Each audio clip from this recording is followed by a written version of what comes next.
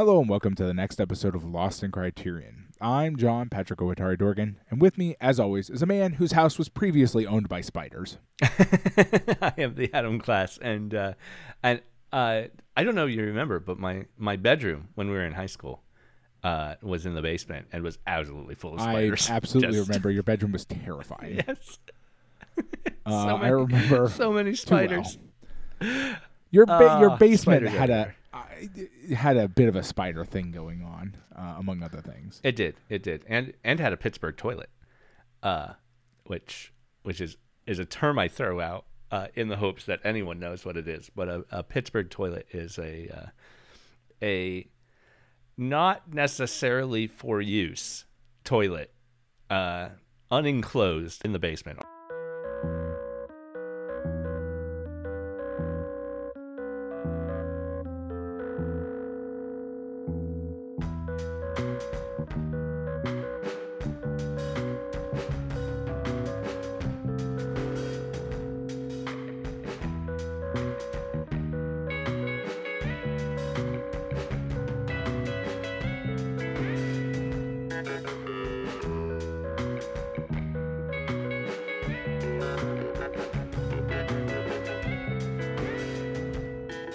Pat, before we get into the movie this week, I want to talk about our Patreon. It's patreon.com/LostInCriterion. Over there, for $1 a month, you get access to a bonus episode. It's a non-Criterion film, and supporters get to vote on what movie it's going to be. We put together a list every month of 4 films, and then a 5th option as the escape valve, always Kazam, the 1996 children's movie starring Shaquille O'Neal as a genie. We watched some terrible things over there. And I was wondering what this conversation was going. It's not meant to be. We never wanted to do a bad movie podcast. Nope. But we also just got tired of always talking about Criterion films, and that's why the Patreon exists, to give us an opportunity to talk about other movies. They are sometimes bad, but it's worth noting that they're bad more by happenstance. There's no purposeful choice to make it. Right. There's never been any effort to make the bonus, the Patreon stuff into a bad movie podcast. I do not want to do that. We have avoided that as best we can. Yes. Generally, when we have ended up watching movies that are bad movies, they were not movies we necessarily expected to be bad. Or if they are movies that other people might watch for a bad movie podcast, they are movies that one of us legitimately enjoys. Right. I love Critters. I love Critters too. Critters is good. It's worth noting that Hudson Hawk has appeared on every bad movie podcast ever made. They all eventually do a Hudson Hawk episode. Right. And it is, of course, Lost in Criterion canon that Hudson Hawk is Pat and I's favorite movie. Yeah, there's no doubt.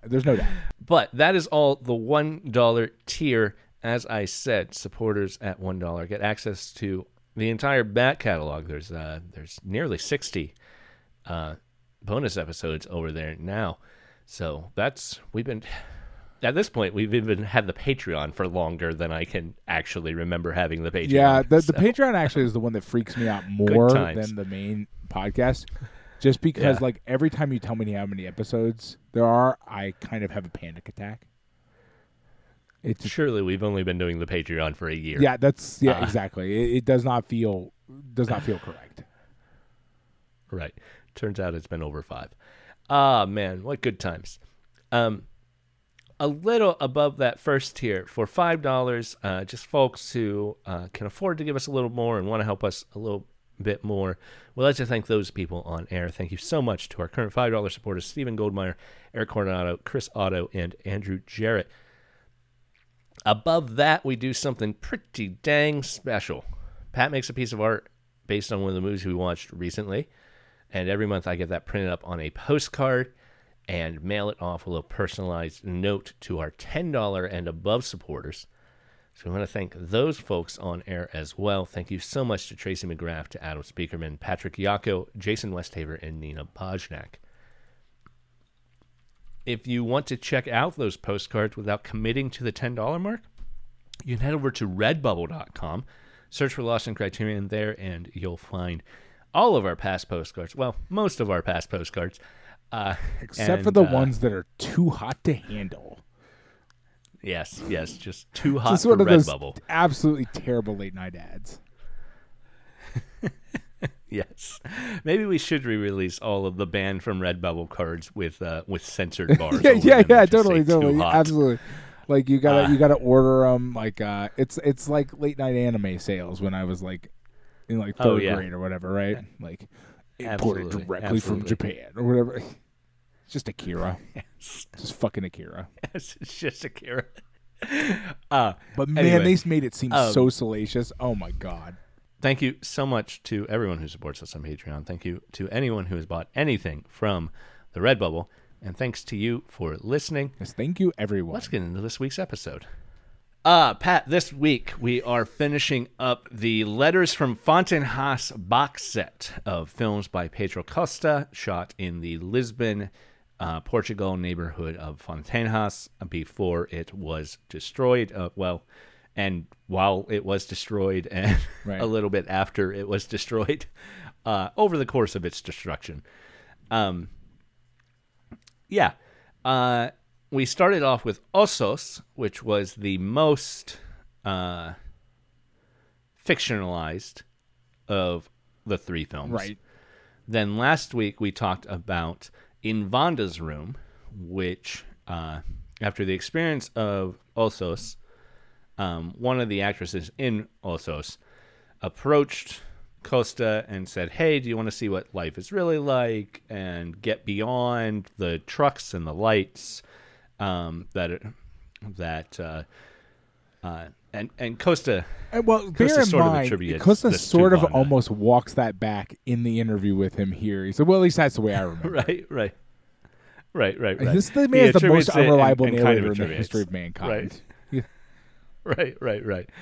I think we'll talk more about that. But I think Costa's relationship to his own art here is maybe complicated for good reasons.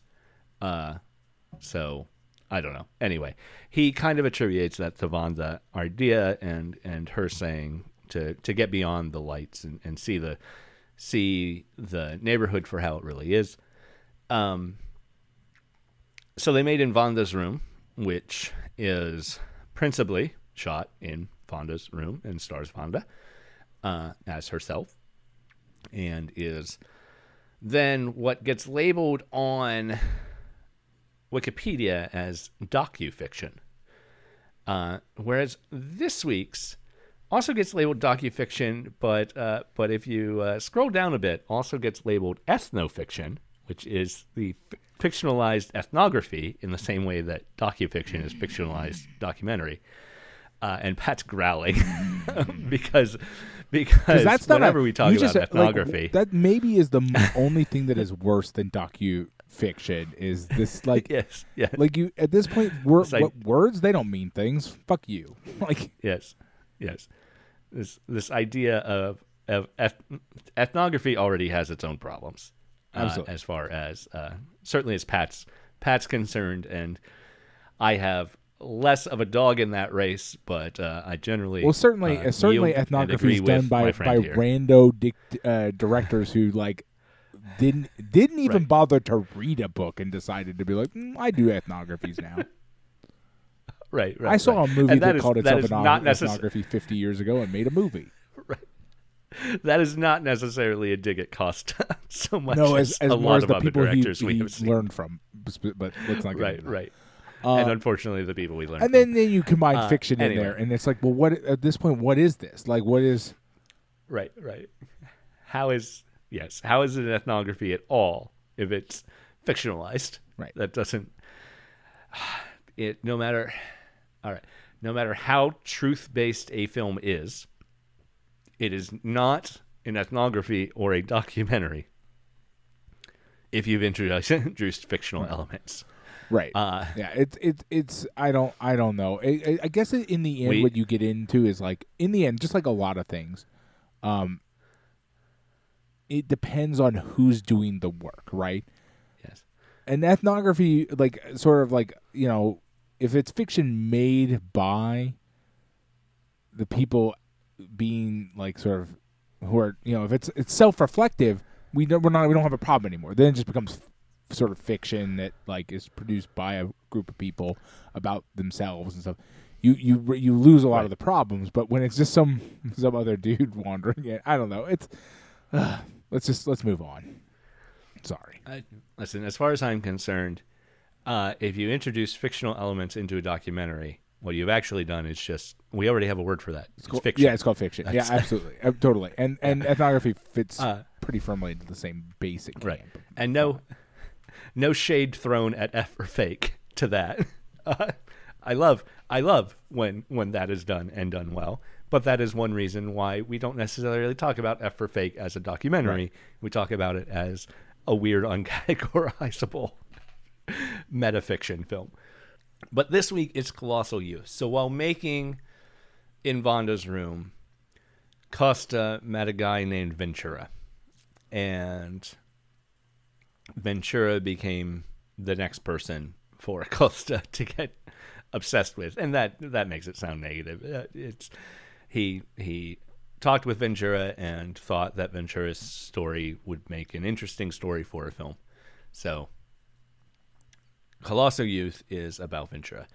Now, interestingly enough, the original Portuguese title for Colossal Youth is literally translated as Youth on the March, which of course has like a throwback to like the revolutions of the 60s, 60s and 70s, right? And in light of that, there's certainly a reading of this film as an indictment on the failures of the Portuguese Revolution, right? Right. Because, especially a revolution in the latter half of the 20th century, it's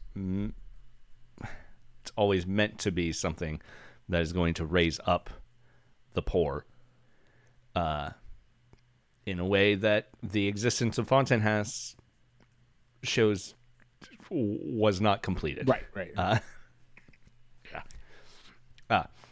So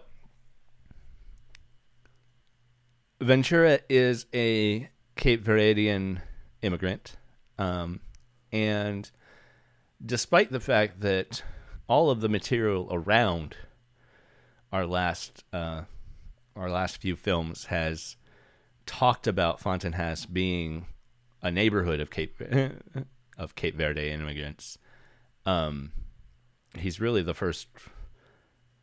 Well, I mean, okay. Certainly in Vonda's Room, we had some people who were also probably Cape Verde immigrants. And it is the Cape Verde connection that got Costa to Fontainebleau to begin with. But Vonda is not Cape Verde, from Cape Verde, right?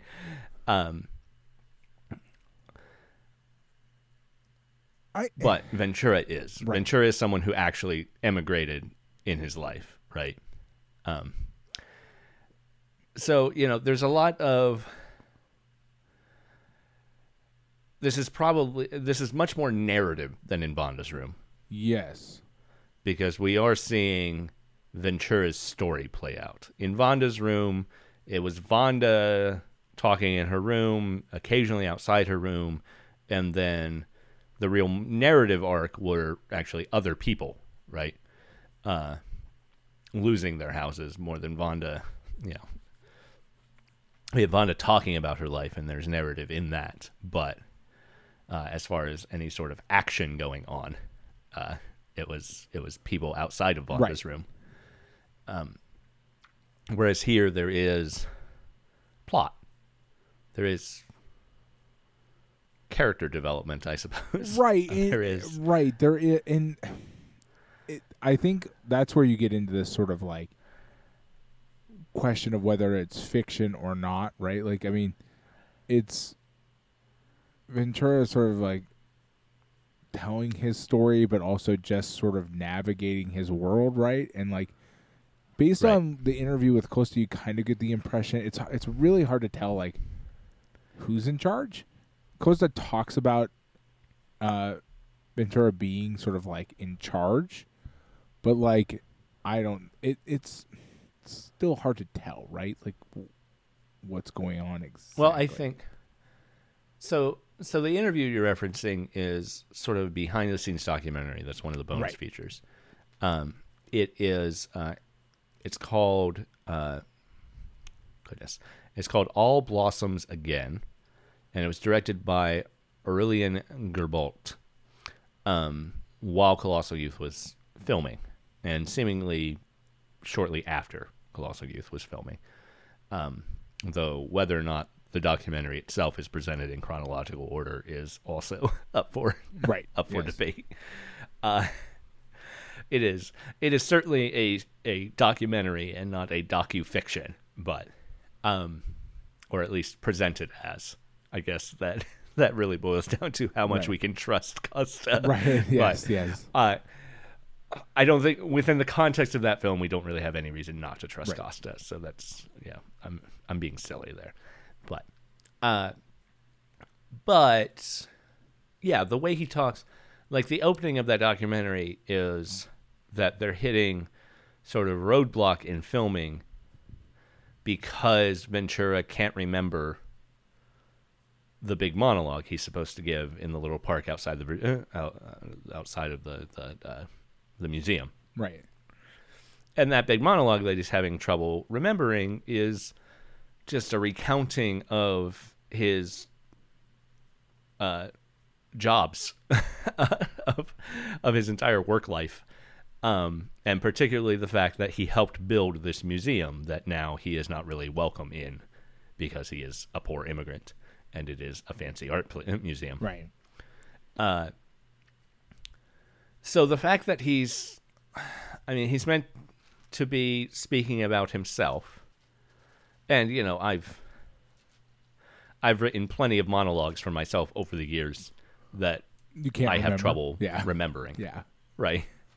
While presenting. Particularly, if I'm not like reading off of something too, if I'm trying to speak off the cuff, no matter how intimate to myself and internal whatever I'm saying is. Assuming you want it to be organized and spoken in a specific way, then suddenly you have to memorize it, right? Like you can always sort of you could just sit and recount your work history if you wanted to, but there will be a lot of stops and starts and like, oh wait, did that happen before or after that? And what they're trying to do, what he's trying to do here is essentially eliminate that sort of natural speaking elements, right? The things that make natural speaking are mostly the pauses and the goof ups, right? Like the none of us. That is not. There's a reason why Aaron Sorkin dialogue doesn't sound natural. Right. People don't talk. That's not to say that the pauses are eliminated. Certainly, no. Long pauses. That is true. But which is fine. But on the flip of that coin, Costa also talks about how he didn't feel a need to write dialogue because he knows these people well enough and has lived with these people long enough that he frames it as sort of he already knows what they're going to say, but also, while I don't appreciate the exact words he used to describe it, what he's really saying is he trusts them to say the thing that should be said, right? Right, it's and that's good. Yeah, it's what's kind of interesting because like in that interview, like that documentary / interview with Costa is confusing because Costa has not rehearsed any of this and has a tendency to ramble and be a little confusing. Right. At one point, he implies that like, well, when he started this project, he didn't know, so he didn't like prep anything, and he let them sort of like tell him what they wanted to talk about, and then later on it sort of switches over to what you talk about and the idea like, well, they know what they're gonna, I trust them to say what they say or whatever. Like he seems to like be kind of all over the. If I didn't know better and know that the movie came out, if we were live at the time of this, I would say that Costa's project has the vibe of, wait, is this ever going to come out? Or are you guys just sort of like, you know what I mean? Like if somebody pitched this project to you and you had to like green light paying for it, you'd be like, so do you have any plan at all? Or are you just fucking winging it? Is that the plan? I don't. Yeah.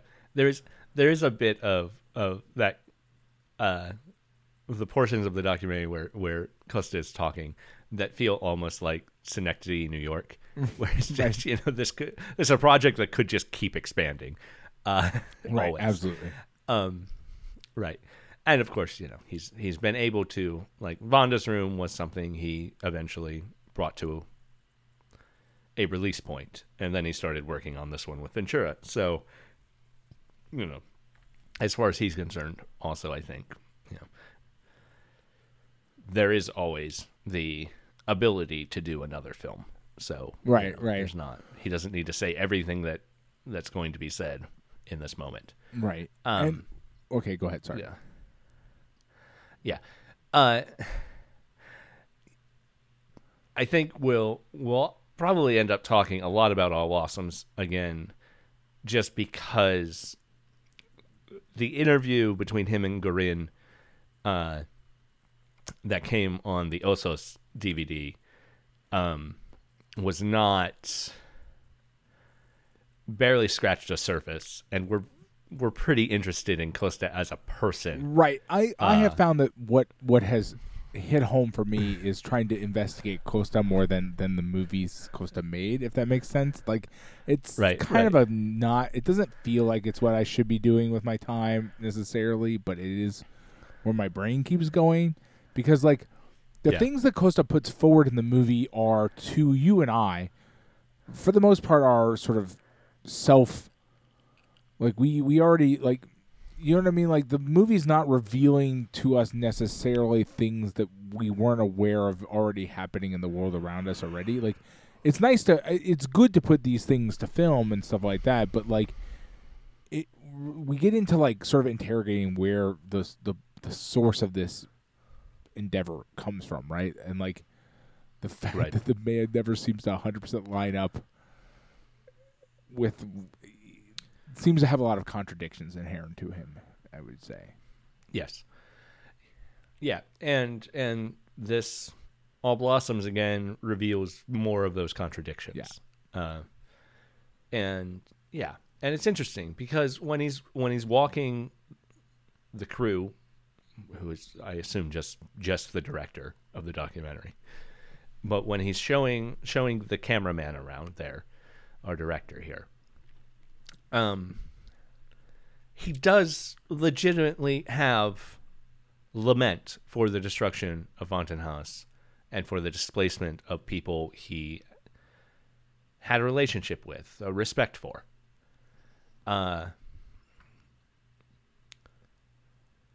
But then, in turn, he talks about those people in a way, in the sort of way that an upper class activist would talk about poor people. And I think and then I kind of, for me, that like it brought it sort of full circle, because we talked about that in Osos. Yeah, like that's the vibe I get. Is it like, this is a person who is does care, but can't escape the sort of boundaries of his own existence with regards to the people that he cares about, right? Like, he's still locked into this idea of like, it's kind of the common neoliberal framework, right? Of like, this is how things get done. I wrote down a pretty long quote from him. He's talking about, so in this portion of the documentary, they are in the space that used to be occupied by where In Vonda's Room was filmed. Okay. The Vonda's Room itself, the streetway that's really a hallway because of how dense these buildings are, and the other characters' rooms just across the way. And he talks about Vonda's Room being a public square, as a place where really all of these rooms, because they were so densely packed, all of the rooms were public rooms, really. There was no privacy, because just by nature of getting from one place to another, you would be walking through other people's living spaces. But he talks particularly about Vonda's Room being a place where people met to talk. And we see that sort of thing in Vonda's Room.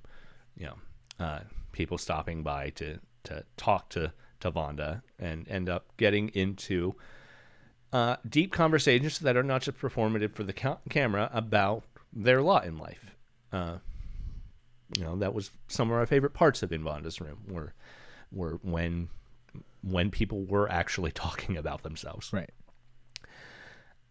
So he's talking about that being a public square, and he says, "You might think I'm exaggerating, but maybe not. I still find there's a sort of feeling in the film that the people have a way of engaging in politics, a bit of philosophy. They're thinking all the time, doing, saying, exchanging things. They're little problems, little issues, but it's about it's about those things." And that sort of there's a line of logic there that he's trying to humanize these people who society generally does dehumanize, right?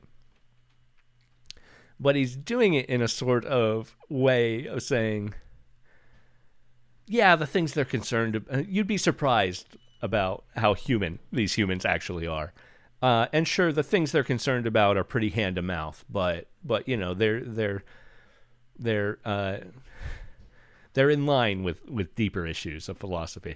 And it's this idea that poor people don't care about philosophy because they care about their next meal is subtext to what he's saying, right? Right. And it's also not true. And it's not true even in what we have seen in Vonda's Room, and even in what we have seen in Colossal Youth. Right. Yeah. I mean, yes, you're right. Those people aren't talking about their day-to-day lives in a way that is kind of like politics or hinting at a bit of philosophy.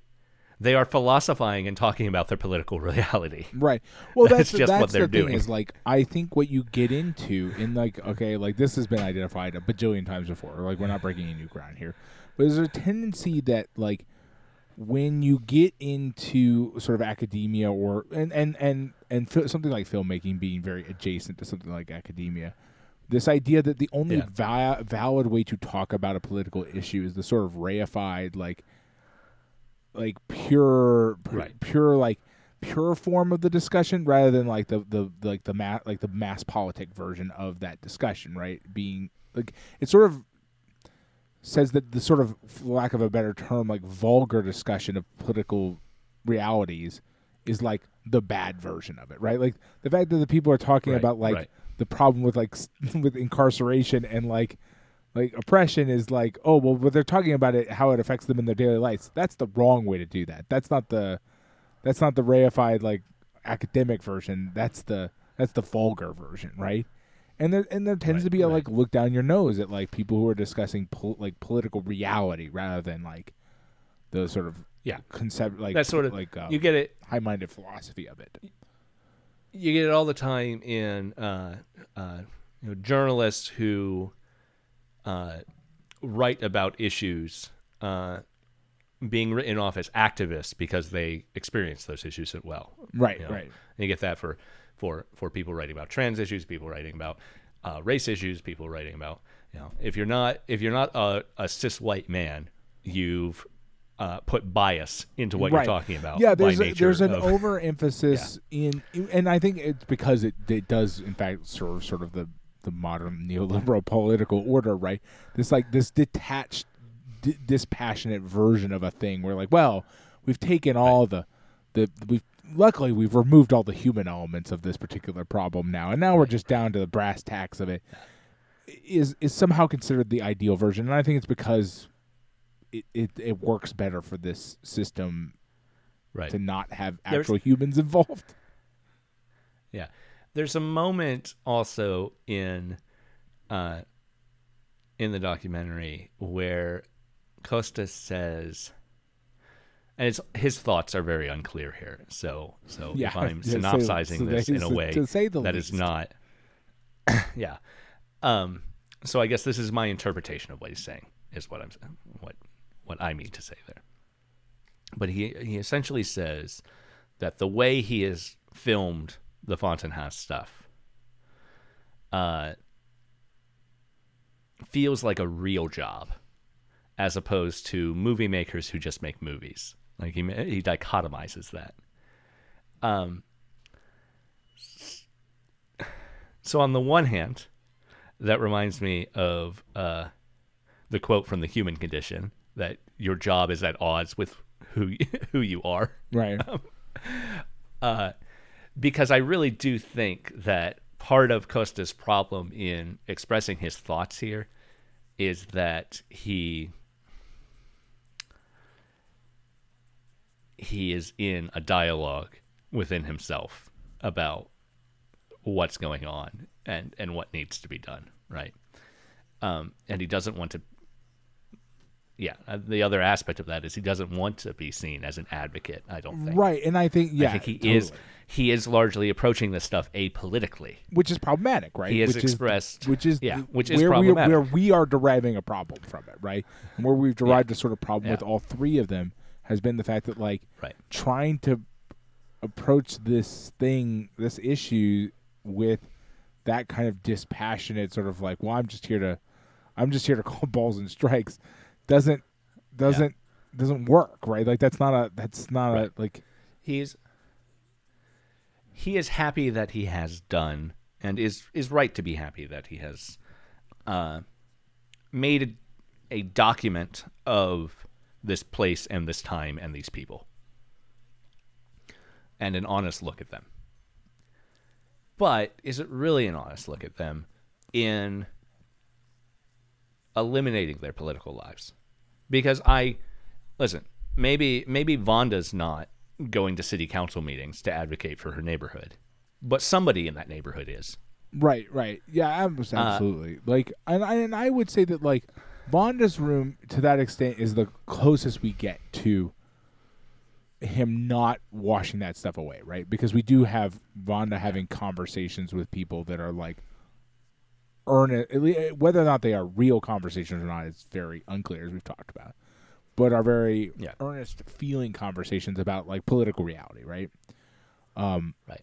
And I think that even if those weren't the sort of conversations Vonda's always having in her room, they are the things that those people decided to say in front of Costa's camera. Right, exactly. I don't get the impression those are words that Costa's putting into their mouth or anything like that.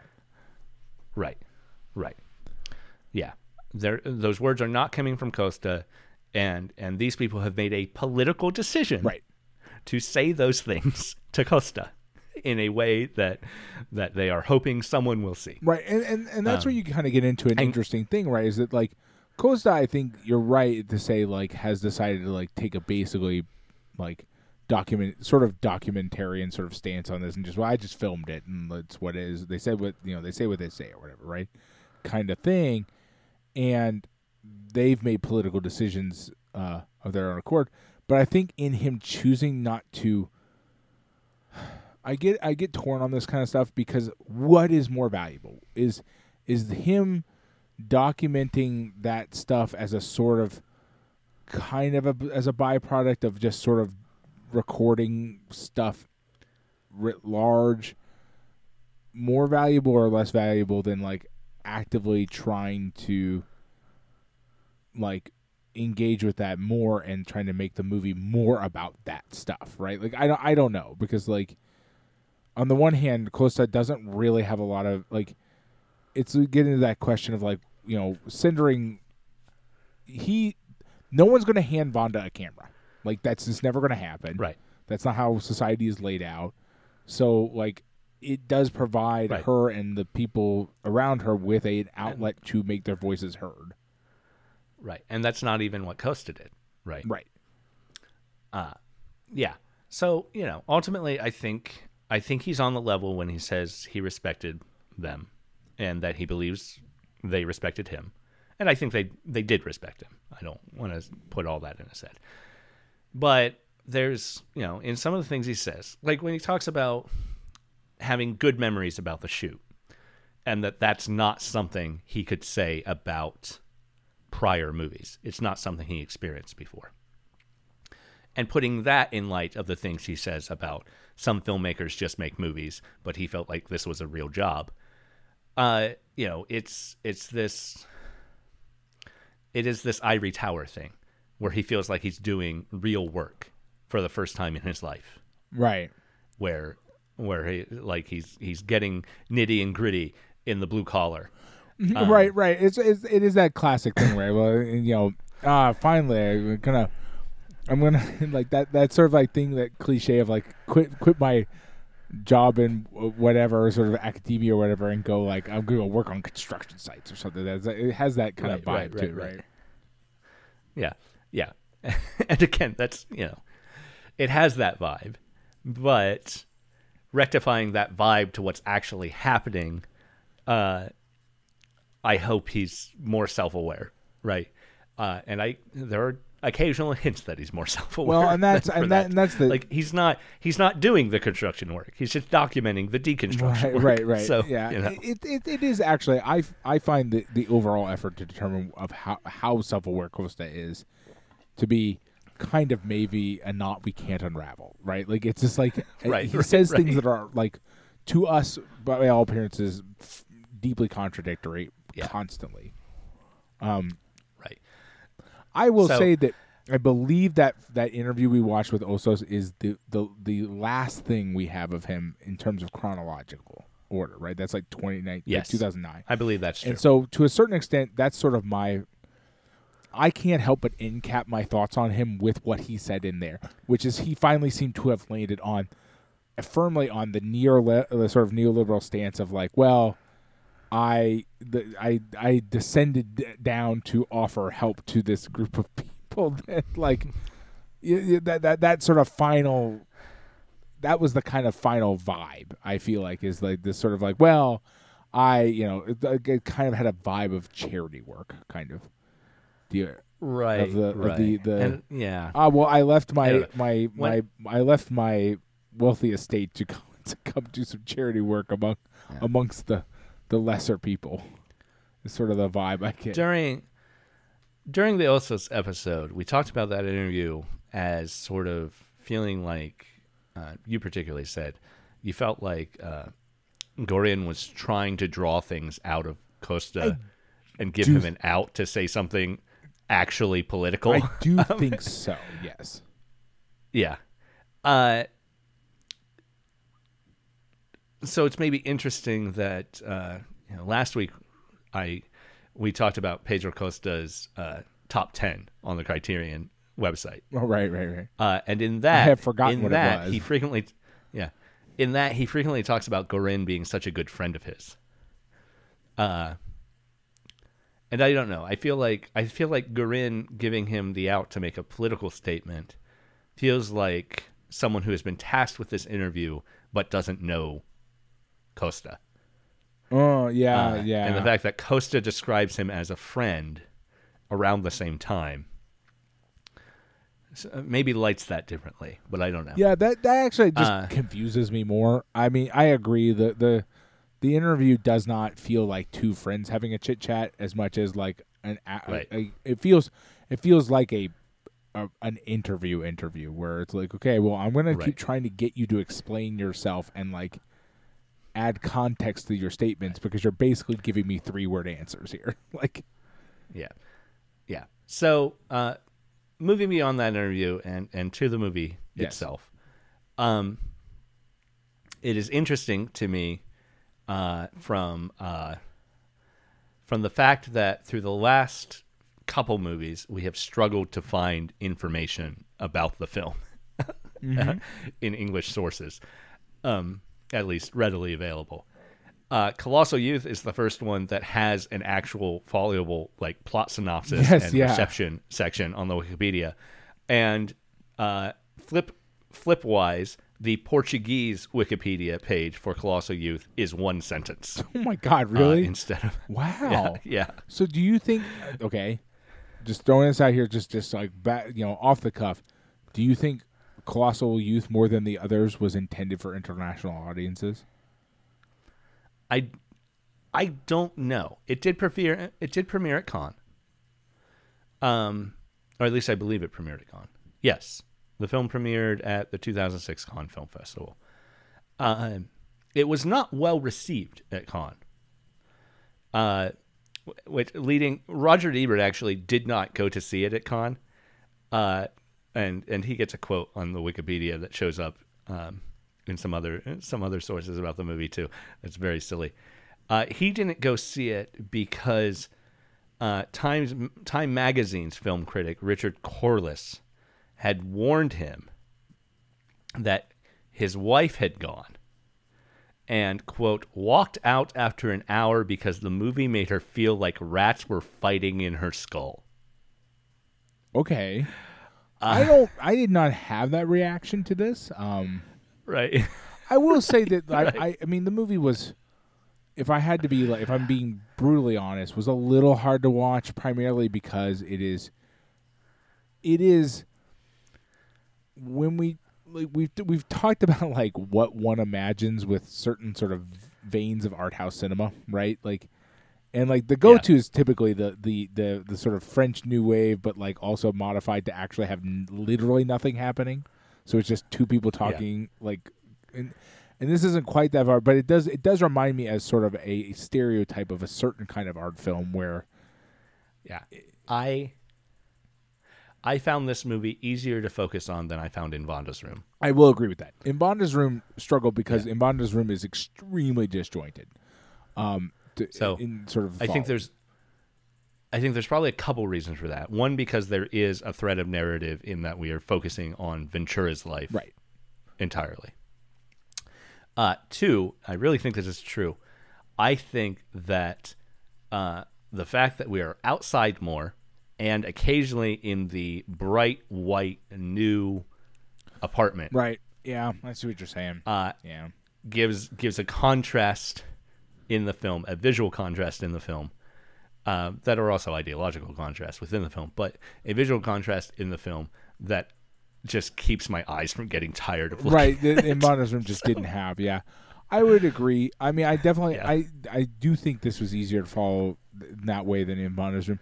I will say that this, I'm torn on it, just because in Vonda's Room there's a sort of the energy that the people in Vonda's Room bring to the movie is a little bit higher key than Ventura's. Ventura is an older man who is that's fair, speaking and moving at a speed that is a little bit sometimes like it's a little hard to constantly keep your attention locked on it. Like it just like, whereas In Vonda's Room struggles because it's disjointed and confusing. This one for me struggles a little bit because it is just like, please, just a little faster. Just please, everything happen just a little bit faster. Right.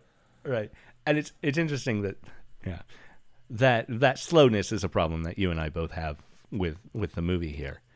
And obviously it's deliberate. Well, yeah. But it's not. I don't. With Osos and with the way Costa talks about the people in these movies, there is hustle because they are hustling to live. Right. And I don't know. And it's that's not the thing genteel. It's worth noting that Costa never features that in any of the three films. He talks about it, but none of the three films. Well, not entirely talks about it because he does kind of in that last interview imply that they're a bunch of lazy they're all just doing drugs and are worthless. With the Corinne, let's not forget that he does talk about that, which as is interesting. Interesting that's paired with the at least on Criterion Channel. That's paired with Osos, which is the one that shows Vonda working multiple jobs. Right. So, well, and bear in mind that this is a movie about a man who has worked his ass off his entire life, right? Like, just to the bone, right? Like all of his suffering and his problems that he clearly has with his body are all derived from the way he was worked half to death constantly by a system that had no respect for him as a human being at all. Very clearly, right? But like somehow Costa keeps picking subjects that like aren't going to move in a world that's probably like brutally full of movement to the point of like the extreme. And like, you know, this one's interesting because Ventura is a man who's past the time where he can do that anymore, right? The system has already ground his bones down, right? Like there's nothing, he can't do that anymore, right? And part of his listlessness, I think, probably is derived from the fact that he can't do that anymore, right? He's just sort of like he kind of reminds me of my grandfather, if that makes sense. Yeah. My grandfather was a very hard labor person for a very long time, and then he retired and did not know what to do with himself. Just sort of wandered around. And as both a culmination to the last two films, and just what happens in this film, Costa doesn't draw really direct parallels, but in having Ventura and Vonda interact in the ways they do, we see that Vonda is on that same path, right? Right. There's a cyclical nature to this too.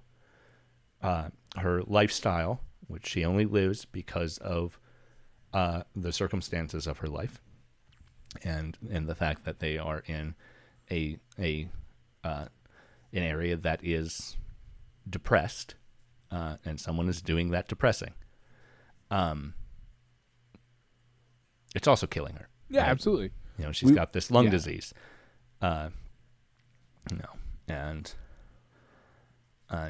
while that last scene where Ventura comes to Vonda's house and she opens the door and says, "Oh, you're just in time. I've got to go to work. Can you watch the kid?"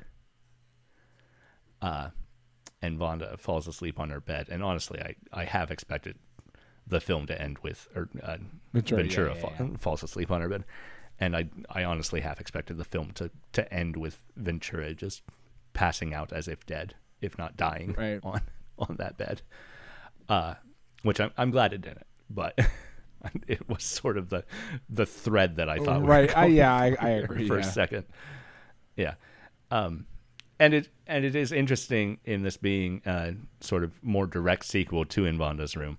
Vonda is here, and a good chunk of this movie, as much of In Vonda's Room, takes place in Vonda's room. Right. It is a different room for Vonda, because she has already moved to the place they are being relocated to.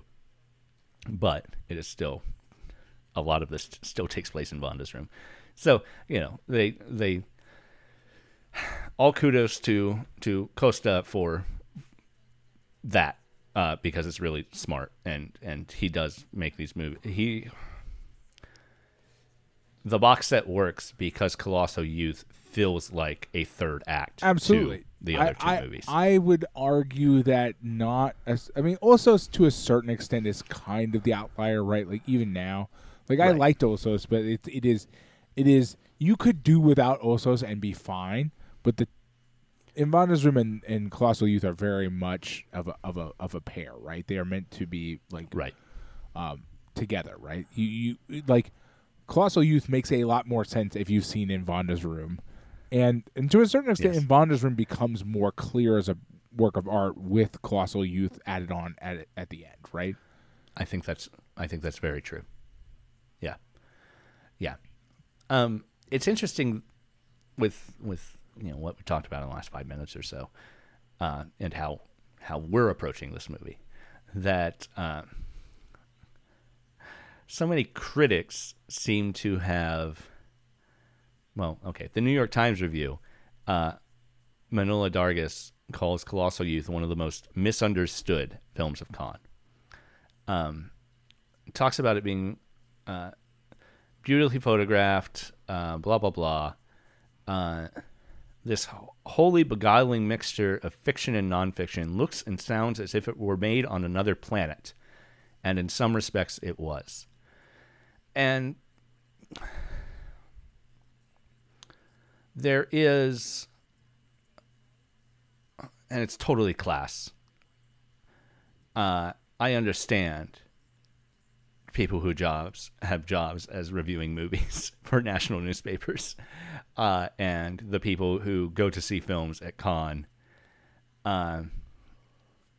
as viewing movies, and I think we've experienced this in the past, as viewing movies about lower classes as sort of ethnography about there's a sort of visual tourism that happens via films about classes that they're not directly familiar with per se. Right. And of course this in being shot on location and with non-professional actors who live in that location, the documentary aspects of this movie make it more real than others. There was, I forget where it was that I ran across it. I don't think it was anyone quoted on the Wikipedia. But there was one review I ran across of Colossal Youth where someone talked about it just as being, it could have been an amateur reviewer too on like IMDb or Letterboxd or something. But talked about not being able to watch this movie because it was too real. Because these people were too real. And that was depressing, that these were real people. Yeah, I mean, I can see that. Who were really in these situations. I certainly understand that. But in both those responses, it's this othering and foreignizing of, I mean, that New York Times review talks about it in some respects being on another planet. I think that's the more upsetting one. I think the person who's like coping with the fact that this is too real is a little bit less worrying, because like it is othering, but it's also this idea of like I especially as we go through the world that we live in now, like just coming to terms with like, oh, there's just you kind of can get very overwhelmed with the idea like there's nobody who's in a good place. Oh right, that exists. Like it's like, do any good places exist in this world that any of us have any access to at all? Right. Like hard to tell. You know what I mean? Like we talked. It's much. We easier, talked a few weeks ago about doom scrolling as an aspect of modern. Right. Exactly. And like, I can feel that a lot harder than like Mr. It's like another planet. It's like this doesn't feel like another planet. Not really. It only feels like another planet if you have never come anywhere near. Like I don't know how like. What must your life be like to watch this and imagine it as being as I mean, the movie has a sort of ethereal vibe that I'll buy into, and some of that has to do with Ventura's sort of plotting nature and the fact that we're kind of moving through the sort of the latter stages of his life, and it has a certain I don't know what to call the quality, but like it has that feeling of like floating, right? I'll buy into that stuff, but like it's like another planet feels very like this sort of like, did you know people like, Margot, did you know people live like this? Like, you know, this kind of like it was like, what the fuck, man? Like, what's wrong with you? Yeah. I don't know. I'm surprised that Ebert didn't go see this movie based on the Time magazine film critic's wife's reaction to this movie. I really am, and I'm kind of disappointed by it. I mean, if there's one thing that Ebert will do in your life, it's disappoint you. Of course. I've read lots of things by him that I really enjoyed reading, and then like Ebert is you can say one thing about Ebert and he is very human. Like yes. Like just a very human. Absolutely. And of course, Ventura is very human. Yeah. So there's that. Kind of getting back to like what we were talking about. Like I don't necessarily like. I don't know. Like I have a hard time reconciling. Like we were talking earlier about the idea that like, you know, we don't like Costa likes to talk about the hustle and bustle of people who are like sort of living like that he saw, but then never shows it really. But then, like, we were talking about how the contrast, so like, Ventura is a person who is at the end of that, right? It's already over.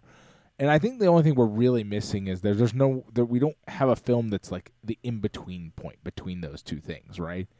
Like, and what we run into is that, like, Ventura is talking about those experiences, but, like, we're very much in a tell not show sort of scenario here.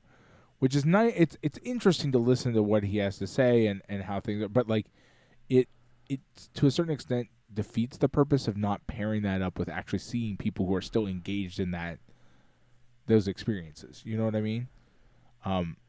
By only talking to Ventura, like only showing Ventura that where it's all being told to us, we don't ever get to see it.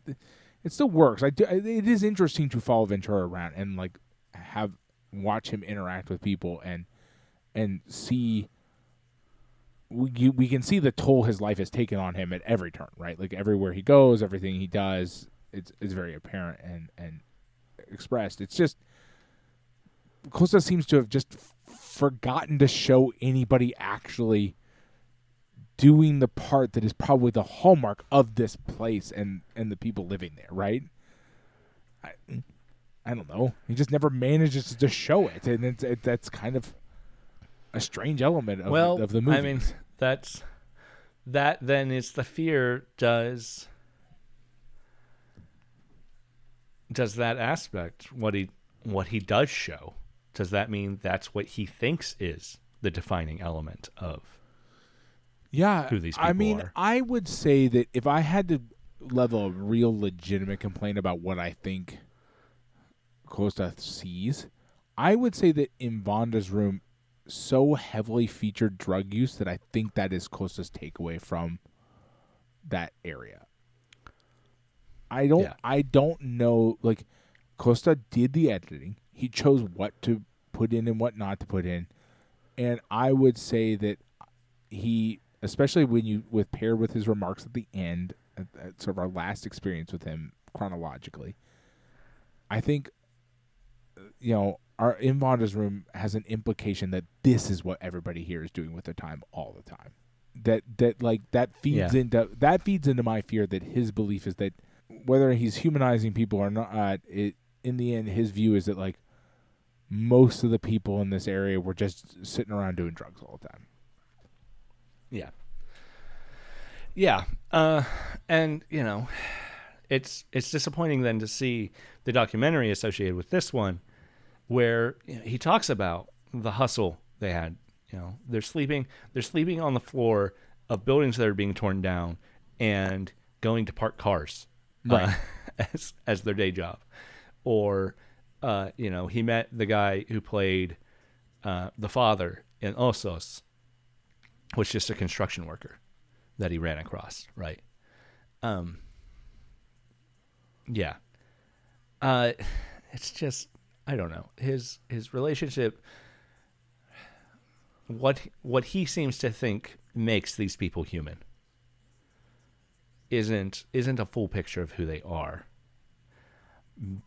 to me, because he's not talking about everything we're seeing as being aspects of the capitalist society that they're living in. And that's where I think we loop back into the fact that what we were talking about from the beginning with Osos is like this sort of neoliberal view on the world requires you to not pay attention to the root cause of everything that's happening, right? Like you have to ignore the things that are right in front of your face, because otherwise you will have to engage with that. Because as soon as you start to engage with that problem, it's all going to feel like a bag of cats, right? Like you're not, the system you've built will immediately start to crumble in your hands the moment you the moment you look behind the curtain just a little bit too long. You know what I mean? Like there's this phenomenon in the way that like, it's like, and the cause of that problem is, we're not going to finish that sentence because we cannot, because the whole thing will absolutely fall apart immediately. Yeah. And I don't think he's willing to open the bag of cats to find out what's inside. You know what I mean? He's never going to, he just doesn't want to do it. He doesn't want to engage with the fact that everybody in this place, every single problem that they're experiencing, and frankly, all the people around him in his life, in his day-to-day life, there's a reason for this stuff. And that's just a bridge too far. We're just not going to look behind the curtain. Osos gets the closest to doing that. Mm-hmm. And that's one of the things that's stripped out when he goes to the less formal, more But even Osos doesn't quite pull the trigger on it. Osos gets close, but never really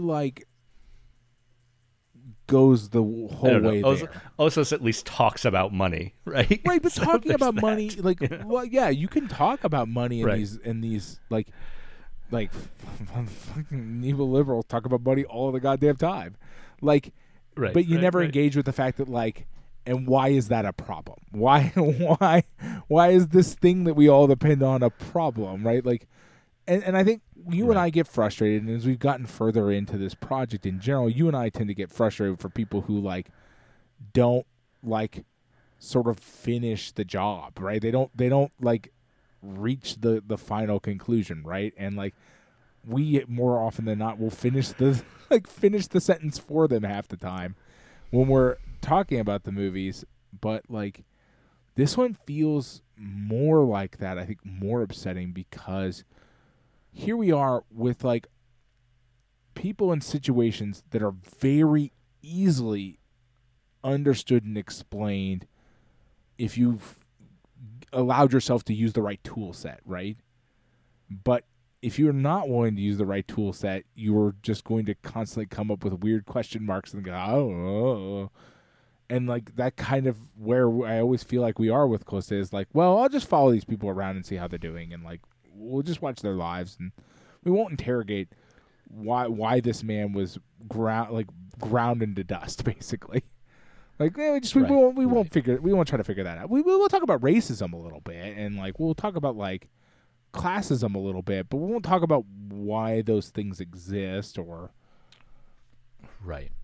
Yeah, and I think there is a sequence in this film that encapsulates that, and that's we go from Ventura and the one younger guy who he's talking to about the letter, right? And Ventura's got this letter. He's memorized this letter he's going to send to a loved one, a former lover, back in Cape Verde. And we cut immediately from that to what is at first just a static image of Ruben's flight to Egypt, the painting of Mary and baby Jesus, surrounded by little cherubim angels. And then, we step back to see that it is Ventura staring at this painting. And then that leads us to this conversation that we find out Ventura built this museum. But the conversation with the guard then, who is also a Cape Verde immigrant, talking about how this is such a cake job most of the time until people like Ventura and people like himself come in. And then he has to be vigilant. Unfortunately, that doesn't happen. And I don't know. I really feel like Costa is approaching this from an idea that the poorest of the poor don't appreciate art. I'm not sure about that. I think I'm not sure. I think like my interpretation of it was Costa trying to do a little bit of like kind of race / class critique of like, in the sense that like this guy who's working here has been told that like he basically has to run anybody who he might view as being like himself out of the premises as soon as possible. Right. And yes, of course that exists there. Right. And so he's like he's talking about the fact that like he's the enforcer of a paradigm that directly is aimed at people like himself, right? Like that, like, right. And like that's a fucked up position to be in, right? And so I think like Costa, like to me that shows that Costa like keeps like getting close to the precipice but refusing to like jump off the ledge. You know what I mean? Like he keeps getting like, but I wonder why it's like this. Like right. There's a sort of bafflement that he has to have, like a sort of bafflement that he has to take onto his shoulders in order to be able to do this without like going over the edge. Because that entire sequence was, of course, Costa crafted is that Ventura is an outsider to the inside of this museum. Right. But he built this museum. Right. And, that gets back up to the metaphor of that we talked about with Ossos, of the title Ossos, of these people are the bones of society. Right. And that also gets into a horrific and repulsing and foreignizing response to seeing bones. To seeing the bones of society, because you're not supposed to see bones. Right. When you see bones, something catastrophic is happening. Ventura is like just like Ossos. Ventura is the walking remnants of us of like the system doesn't want to engage with anymore, right? Like, oh well, we used you up. You did the thing we brought. You were here for. Why are you still here? Like, why are you still hanging around? Right. You were supposed to disappear after you finished. And that's all fine. It's my problem is this that like Costa doesn't seem to want to take that the next logical step forward, right? Like we've said enough, which is this society has no humanity or respect for for the bones that built it, right? But like doesn't want to interrogate why that is or what can be done about that as a society, right? Yeah. Like what the remedies to that societal problem is, which is fine. You don't have to always give answers, right? But you have to at least acknowledge what the actual problem is. Right. Yeah, yes. And I appreciate that entire scene. Because it's not about I don't know. The only reason I might get a little hint that it might be Costa making some sort of claim that people like Ventura do not come into these spaces because they don't appreciate art is one other thing he says in the documentary, which I think it was a self-deprecating thing than anything else. But the fact that it also exists. He says he says that the people of the neighborhood don't like his movies. Yeah, but maybe, right? Like, yeah. But honestly, like if somebody like I would.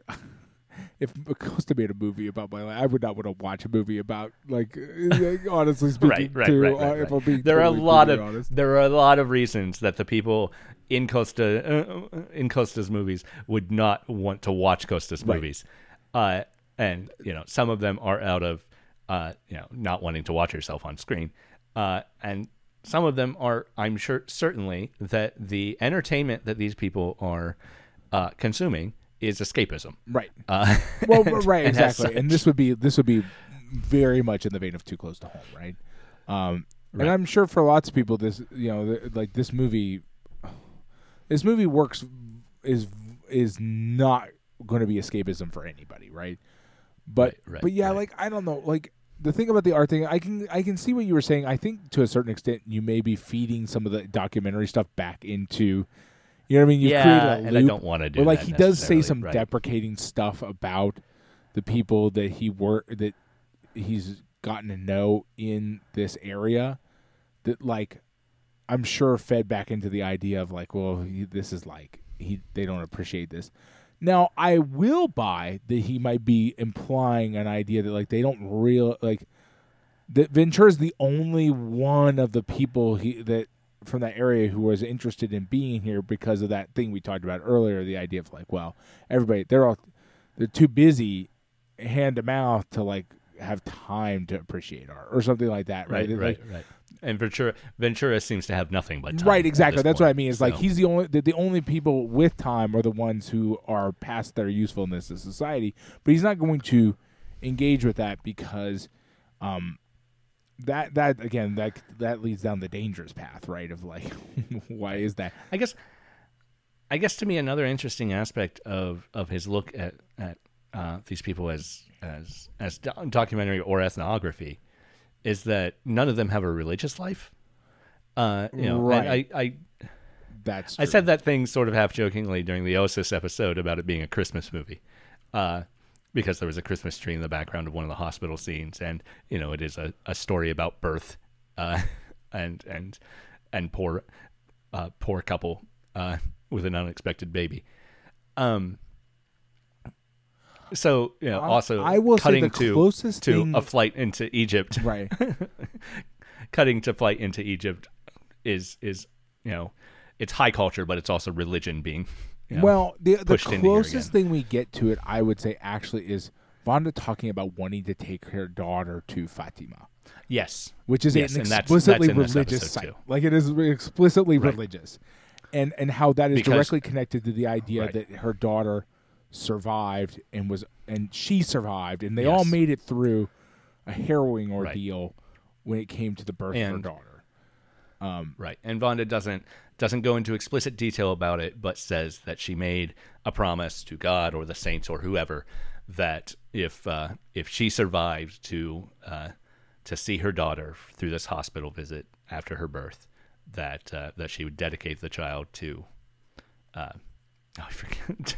I just lost the saint's name. That you just said it. Fatima. But Fatima. Yes. Yeah, and and I don't know a lot about this is so deeply far outside of my wheelhouse, but I do know that Fatima is a religious site. She is talking about it in a religious way, right? Yes. This is going to be a pilgrimage in thanks of everybody, of her and her daughter making it through this. Yes. Portugal is traditionally a Catholic country. Cape Verde is very Catholic as well, because of Portuguese colonialization being 5 centuries old in Cape Verde, at least. There's not been a lot of other religious colonization through that area or conversion through that area. I think even today, 75% of Cape Verdeans are Catholic.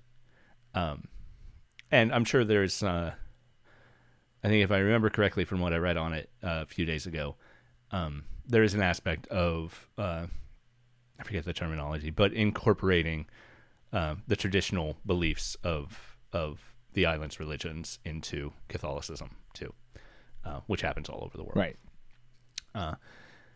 So they are people from a Christian background, who would be familiar with Christianity, but the Cape Verdeans themselves would have a legitimate reason to view aspects of Christianity as aspects of colonial power too. Right.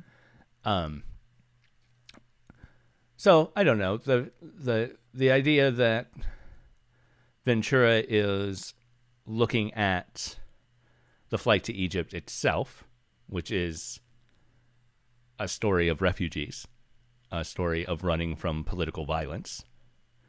There's a lot wrapped up in that image. Right, but I think all that's wrapped up in that image is what is for the most part what Costa's bringing into it, not necessarily what Ventura is bringing into it. Right, it would be interesting to me to find out how much of that was Ventura. Right, it would be very interesting. Did Costa take him into this museum and let him sit in front of whatever image reacted to him or brought a reaction from him? Whatever he was drawn to. Or is that where the bench was, or where the lighting was right? Or right. I mean, it could be a million things. And it could go as far as to have be Costa choosing very specifically a that painting because it is symbolically good for the sort of story he's telling. Right. It's really hard to know. I would say, though, to a certain extent, we talked about, you mentioned in Osos, and we're back kind of here. It's like, I think to a certain extent, the lack of apparent religious expression in the movie, in these movies, might to a certain extent be partially of that sort of thing where it's assumed, right? Where everybody here is Catholic. We're all already doing Catholic stuff. I'm not going to show what is essentially a part of daily life that we all already know is part of it. Does that make sense? Well, the flip side. So we don't show there's movies that are made where we never show anybody eating. It happens all the time in movies. Yes, but showing them being religious, if part of the point of this entire project is to humanize these people, then reminding the audience that these are shot for that, hey, these people share your religious background too. Yeah, I mean, but again, like would be a thing. I have a hard time defining what exactly Costas's purposes are. Right. At any given time. And like, even if they share the religion, I don't know if Costas is engaging with us or not. Like, I will say one thing that I'm sure you're very well aware of. I know for a fact you are. Boy, howdy, when you are worked to the bone, do you not have a lot of time to like do like religious, actual ceremonial behaviors, right? Like ritualistic behaviors. You have time for like to be you in yourself are, but like church happens at a very specific set of times. That, boy, howdy, you sure seem to be busy at those times, aren't you? Because you know, when we can get into why that is, again, goes back to our good old friend capitalism. But like, and you know, and to that regard, let's also point out that it appears to have been at least 2 years that Vonda has been saying, "Oh, I'm going to take the girl to Fatima," right? Because she made that promise while in hospital at her birth, right? And like the other, I'm sure that like Vonda will desperately try, but like God only knows when Vonda is going to have the money and time to do anything like that, right? If ever, right? If ever, yes. I don't know. There is just also the aspect of the cut from their conversation to a steady shot of flight into Egypt is the most cinematic thing of any of the Costa movies we watched. Right. So I will say that this of the three, this is the most cinematic. Period. I think that's and it is fascinating that Costa seems to have reversed course again and started doing like film making, the craft that involves like other people and lights and shit like that. Right. There are no trucks. There's no separate cinematographer, but there is a sound guy and there are lights. Right. In the documentary sections we see. Right. Right. I'm fairly certain this is Costa with a mirror and natural lighting. Right. And you can tell too, like the quality of the film quality is like significantly higher, right? I think he's shooting it on a better DV camera, but he's still shooing digital videos. Right, but most of that's coming. What I mean is that most of that's coming from light and staging and things like that. Like, In Vonda's Room has a feeling of like, I'm just taking this camera wherever the hell they are at the moment. Right. Whereas this has more of a feeling of like, hey, I need you to stand here. Right. The shots in the social housing are shot differently to everything else. So, you know, there are decisions being made to reintroduce an amount of artifice that Costa had supposedly gotten rid of in Vonda's Room. Right. And as a result, and because you and I, we have talked long terms about like artifice in film and like our feelings about it. Like, as a result, this is a more beautiful film. It is you can talk about the beauty of like of that sort of raw footage that is not in any way doctored and or modified in something like In Vonda's Room, but like he stages shots in here. Like there are very clearly staged shots. They're planned, the lighting's planned, the camera's perspective is planned, which was not a thing that In Vonda's Room featured really in it at all, right? And as a result, there's a lot of really pretty striking shots here. I you know, some of them are striking, still feel real, and then there's some that like whenever they're eating at that table in that room in that apartment, I guess it is. Yeah, that shot feels so fucking weird. Yeah. It's like it doesn't feel like it feels more like a movie set than anything I've seen in any Costa film. And it's not even a movie set. It's just the way it's staged, just strange. It doesn't feel like a person's apartment. It's very odd. It's like I don't know. Maybe it is such a small kitchen that he's like sitting on the oven while he's shooting. Well, it's totally possible. I don't believe it's a set. Like, and it is an apartment, and I've lived in apartments where, hey, where does the kitchen table? Where's the dining table go? Oh, I know. up against this wall. Guess what? This is a 2-person table now. Like we have right, more than 2 souls will ever sit at this table, for God's sake, because I cannot have it free floating anywhere in this room. Okay, and it's definitely that kind of apartment, right? That's that vibe, but like just the way it's shot in the end is like it feels that so easily translates into a student film about 2 people eating at a coffee shop. Right. And it's just sort of the only shot in the film that every time I see it, I'm like, why are we shooting this? This is weird. But other shots I like quite a bit.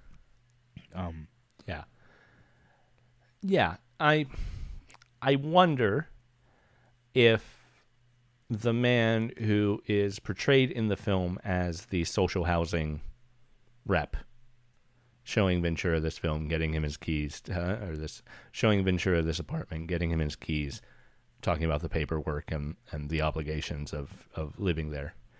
If that is someone who is really in that position, or if that is someone hired to play someone in that position. My brain tells me it's somebody hired.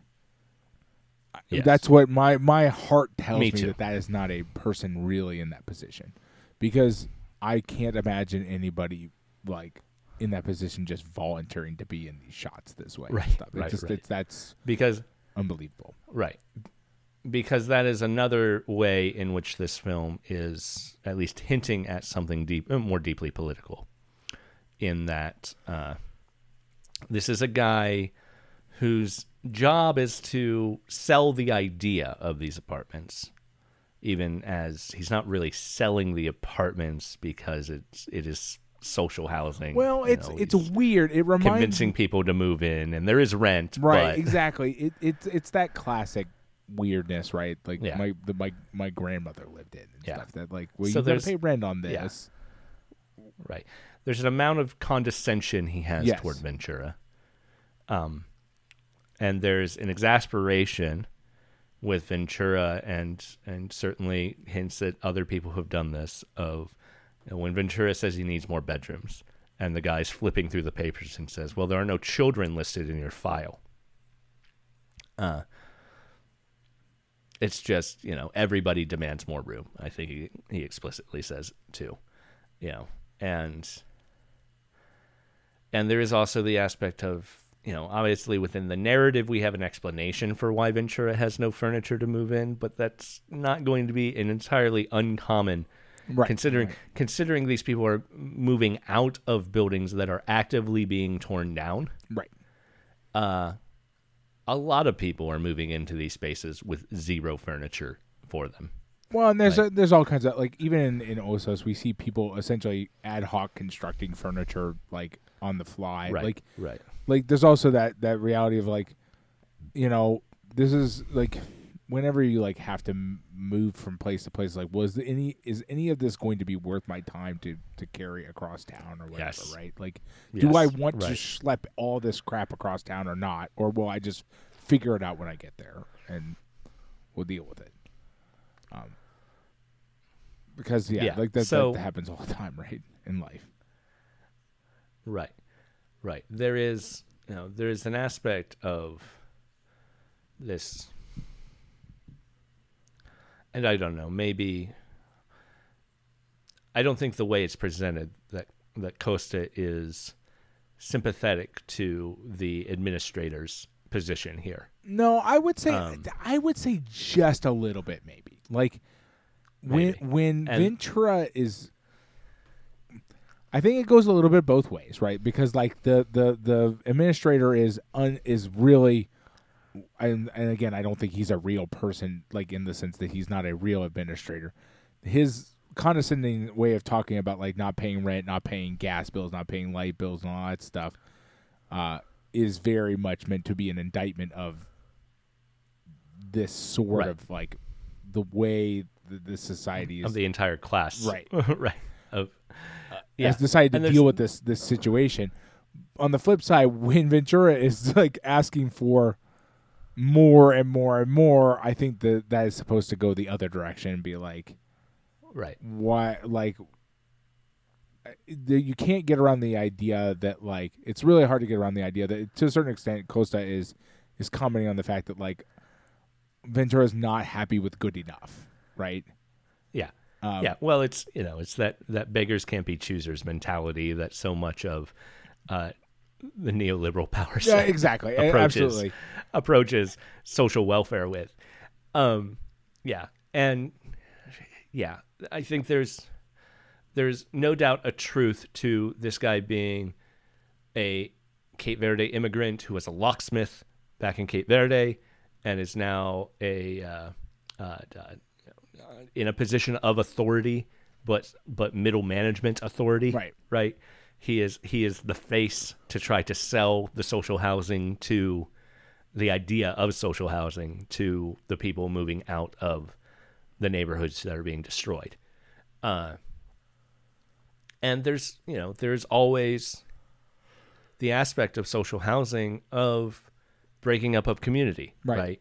Of people not wanting to leave the place where they are because they are comfortable there, because they, there is a fear of the unknown, certainly as an aspect of it, but there's also just, this is where I live. Well, and the reality being that where they were living, like Infante House, is neighbors, our community, and our structure and our support mechanisms, right? Those were people that you depended on day to day to help you with things you needed help with, you know what I mean? Like, that neighborhood was a functioning support structure, right?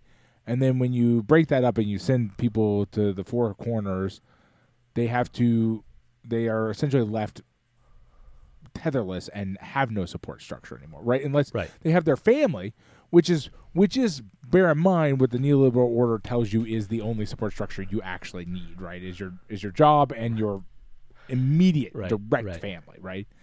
You're not supposed to build external extended family networks, right? You're supposed to build nuclear family units that like function independently and have little to no regard for any of the other of said units around them, right? But the reality is something like Infante House was most undoubtedly, we see it constantly in the two movies we see there. People are relying on each other and interacting with each other deeply. We see it constantly in the fact that literally everyone we meet calls Ventura Papa. Right, and so what we're seeing here is that this community has been sort of diasporaed all over the place, and now Ventura is wandering around visiting various parts of a community that probably at one point were all very geographically and emotionally close to each other, right? And that's going to be a problem, right? Because that's not maintainable, right? He can't wander from person to person every day, all day, for all eternity to kind of keep this community alive, right? This community has already fallen apart, and Ventura is sort of one of the last remnants of it still interacting with itself, right? The community is dead. It's never coming back. Even the guy who shows up at Ventura's new apartment looking for help is the adult son of Ventura's most recent partner. Right. So like his relationship to that guy is stepson-ish. Right. But not, depending on how long he'd actually been with Clotilda, which we don't know in context, but doesn't really seem to have been that permanent of relationship. Right. So, obviously it ended spectacularly, and they get some moments of resolution there too. But, I do like the opening of the film. It's more disjointed, like both of the past two films have been. Right. Where we get the unseen person throwing furniture out a window, that is in narrative meant to be Clotilda, who we then cut to with a knife, talking about when she was younger, just after her first child was born, and going swimming in Cape Verde. And then we meet Ventura, sort of even disconnected from that entirely too. Right. Yeah. Yeah, it's just, and from then we're basically with Ventura the entire time, but it's, it's introduced. I bet the majority of people who saw this at Cannes left long before we even get that cut to Flight to Egypt. Well, yeah, because that they cut's probably like, left. What? When that cut's not. It's like 2 hours in. Right. So Well, yes, I agree. I mean, like, the pacing of the movie will lend itself to, like, people bailing out right long before you get to the end of the movie, right? Like, it takes... The movie moves at Ventura's pace, which is which is great in that it is a movie defined by Ventura. Right. In much the same way that In Vonda's Room was defined by Vonda, at least the parts right. with Vonda. And what made the movie feel slow for me was not so much actually Ventura's pace. It's just that, like, to a certain extent, its naturalness of the conversations people are having lend it to being kind of like, well, now I'm just watching people have conversations, like real conversations, and like real conversations from the outside kind of are boring sometimes, right? Like, it's like, and like you get a lot out of them, but they're slow. They're long, slow conversations, right? Right. It is maybe a little worrying that the lilt and pacing with which every character in Vonda's Room and Colossal Youth talks is the same pacing we get whenever Pedro Costa is talking in any of the documentaries. Right. One has to hope that they were just on, like, Lisbon time or whatever, right? Like, this is the way everybody is, right? Or something. But, like, I think it's really... it's obviously people in their own heads all the time when they're talking, right? Too, right? And I get very torn about it because, like, to one extent, like, when I think about any particular conversation, I admire that the conversations have room to breathe. That we don't ever feel like there's anybody holding up a stopwatch and being like, "Hey, you're over time here. Like, hurry it the fuck up, right? Like, get this conversation done." It lends it a certain naturalness, right? Like, if you're just, like, hanging out in your friend's apartment or whatever, you're not, and you don't have a place to be and they don't have a place to be right now, like, you're not going to, like, rush through a conversation, right? You're just going to have the conversation you're going to have, right? You're having a beer together. Fine. But at the same time, that can get exhausting too, right? Like, there is a lot of that, and so I found that, like, I admire a lot of what is being done with regards to the characters and the way we spend time with them in this movie. It's just like, boy, 2.5 hours. That we watch movies sometimes where the 2.5 hours feel very short, and then we watch movies where the 2.5 hours feel long. And unfortunately, this was one where the 2.5 hours felt quite long. Which is not necessarily an indictment saying that what happened was bad. It just felt it was an exhausting movie. Yes. Well, in the spirit of self-awareness and talking about conversations the fact that we going can't do an episode under 2 hours and 45 minutes anymore. Right. Maybe it is time to pull this one to a close. There is one more thing I want to mention. On the box set, unfortunately, we didn't have access to them because we didn't have access to the physical box set this time. We have in the past few hundred episodes tried to be more completionist about watching everything on the discs.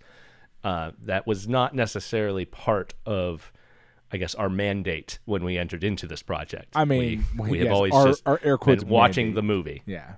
Yes. Our completionist definition is that we will watch the movie. That is named in the Criterion title. We've what's it? We've mission creep. We've experienced some significant mission creep. Well, we're going to have to roll back some of that mission creep this week because we just couldn't find access in a way that Pat could end up watching it, or me, really.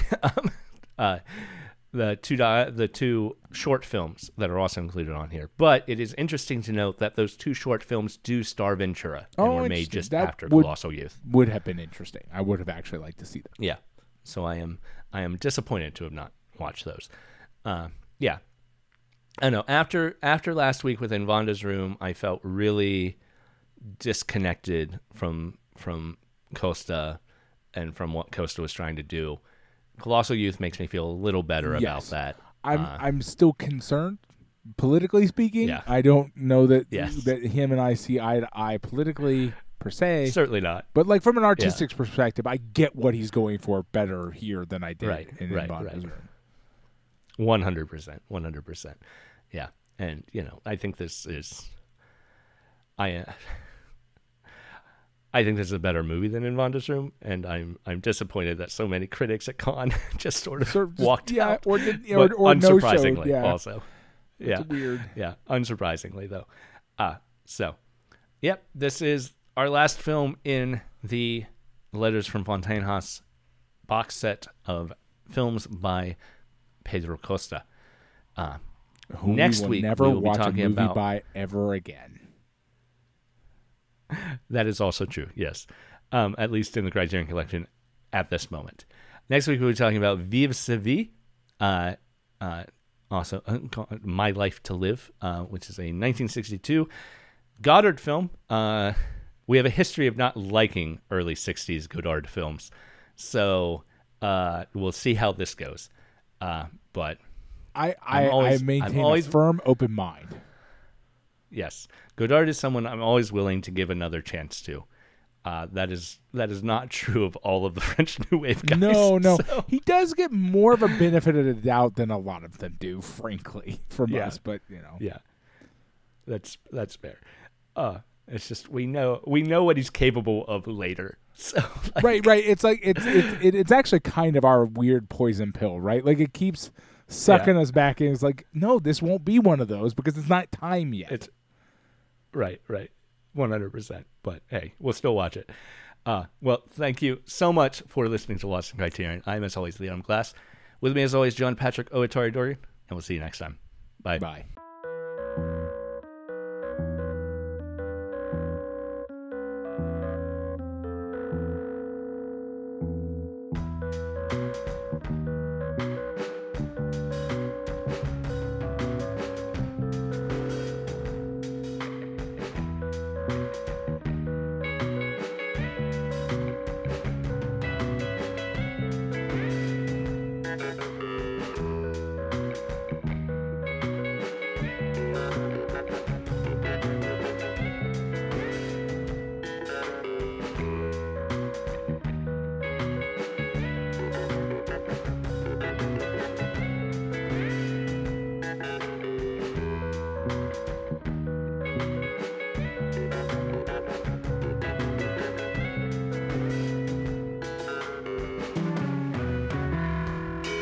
This has been Lost in Criterion, hosted by me, Adam Glass. Find me on Twitter @TheAdamGlass. My co-host is John Patrick Owatari Dorgan. You can find him on Twitter @JPatrickDorgan. Big thanks to Jonathan Hape for our theme song.